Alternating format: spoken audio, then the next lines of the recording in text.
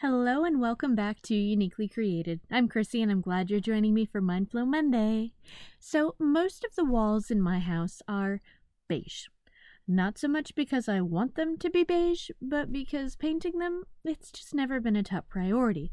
Now, when the urge strikes and I find one of those gallons of paint that I like at Home Depot, I end up with accent walls, but it's generally done on a whim, and it's a complete surprise to my husband, who comes home and finds a wall in the kitchen is now gold, or the dining room now has a different color on the bottom half. I'm limited in what I can do, though, because I refuse to pay a lot for paint, and because I have tall walls and short ladders. So, beige. Now, during this whole quarantine, we've slowly been working on stuff around the house that's been needing attention or has been bugging me, like the towel bar that my children somehow ripped out of the wall in the bathroom. I don't even want to know. Now, I got my husband to fill the holes, spackle them, all this stuff, and then I had to try to match the paint. Beige. Now, all this time, I've been lamenting my wall colors in the house because, quite frankly, I find them boring. I mean, they're beige. But little did I know that apparently there is no such thing as just plain beige. I mean, is it more of a yellowy beige, or does it have more brown undertones? Does it have hint of grays in it? Is it light or dark? Because apparently that matters a lot.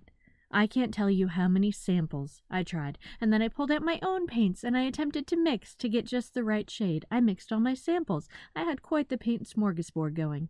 I think I should have just repainted the whole wall at this point. It would have been quicker, except for that whole thing of doing things on a whim, because I've been painting with a small craft brush, so maybe not. I think we can look at ourselves in the same way that I look at my walls. We can see ourselves as plain and ordinary and just us. And with the addition of the word just, we're saying we're nothing special. We write ourselves off. We dismiss ourselves like my plain beige walls. We don't realize just how many facets we have, but that's not what God intended. He doesn't want us to think that we're just status quo. He wants us to know how much work, planning, and care went into creating each of us, that there are no people that he got bored while creating and just decided to make mediocre. So God created man in his own image. In the image of God he created them. Male and female he created them. Genesis 1:27 tells us that. Are there people who live in the spotlight? Sure. Their gifts and talents may be a little more visible to the naked eye, but that doesn't mean yours aren't there, or that they are any less valuable. 1 Corinthians 12 tells us, the eye cannot say to the hand, I don't need you, and the head cannot say to the feet, I don't need you.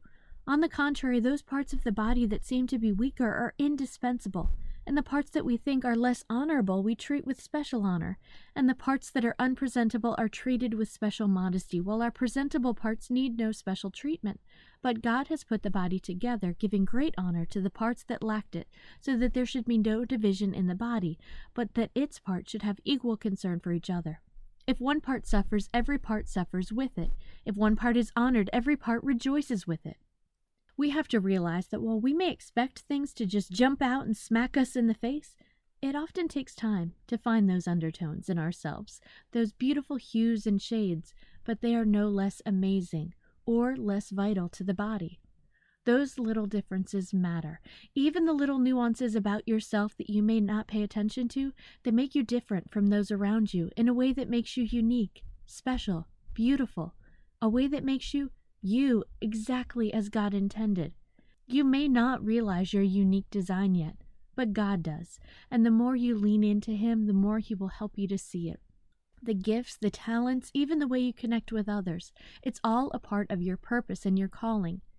You can try to think that you're ordinary, but God knows better, and the more you trust him and learn from him, the more you will too.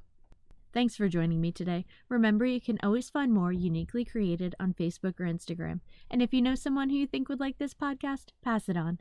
Have a great week, and I'll talk to you soon.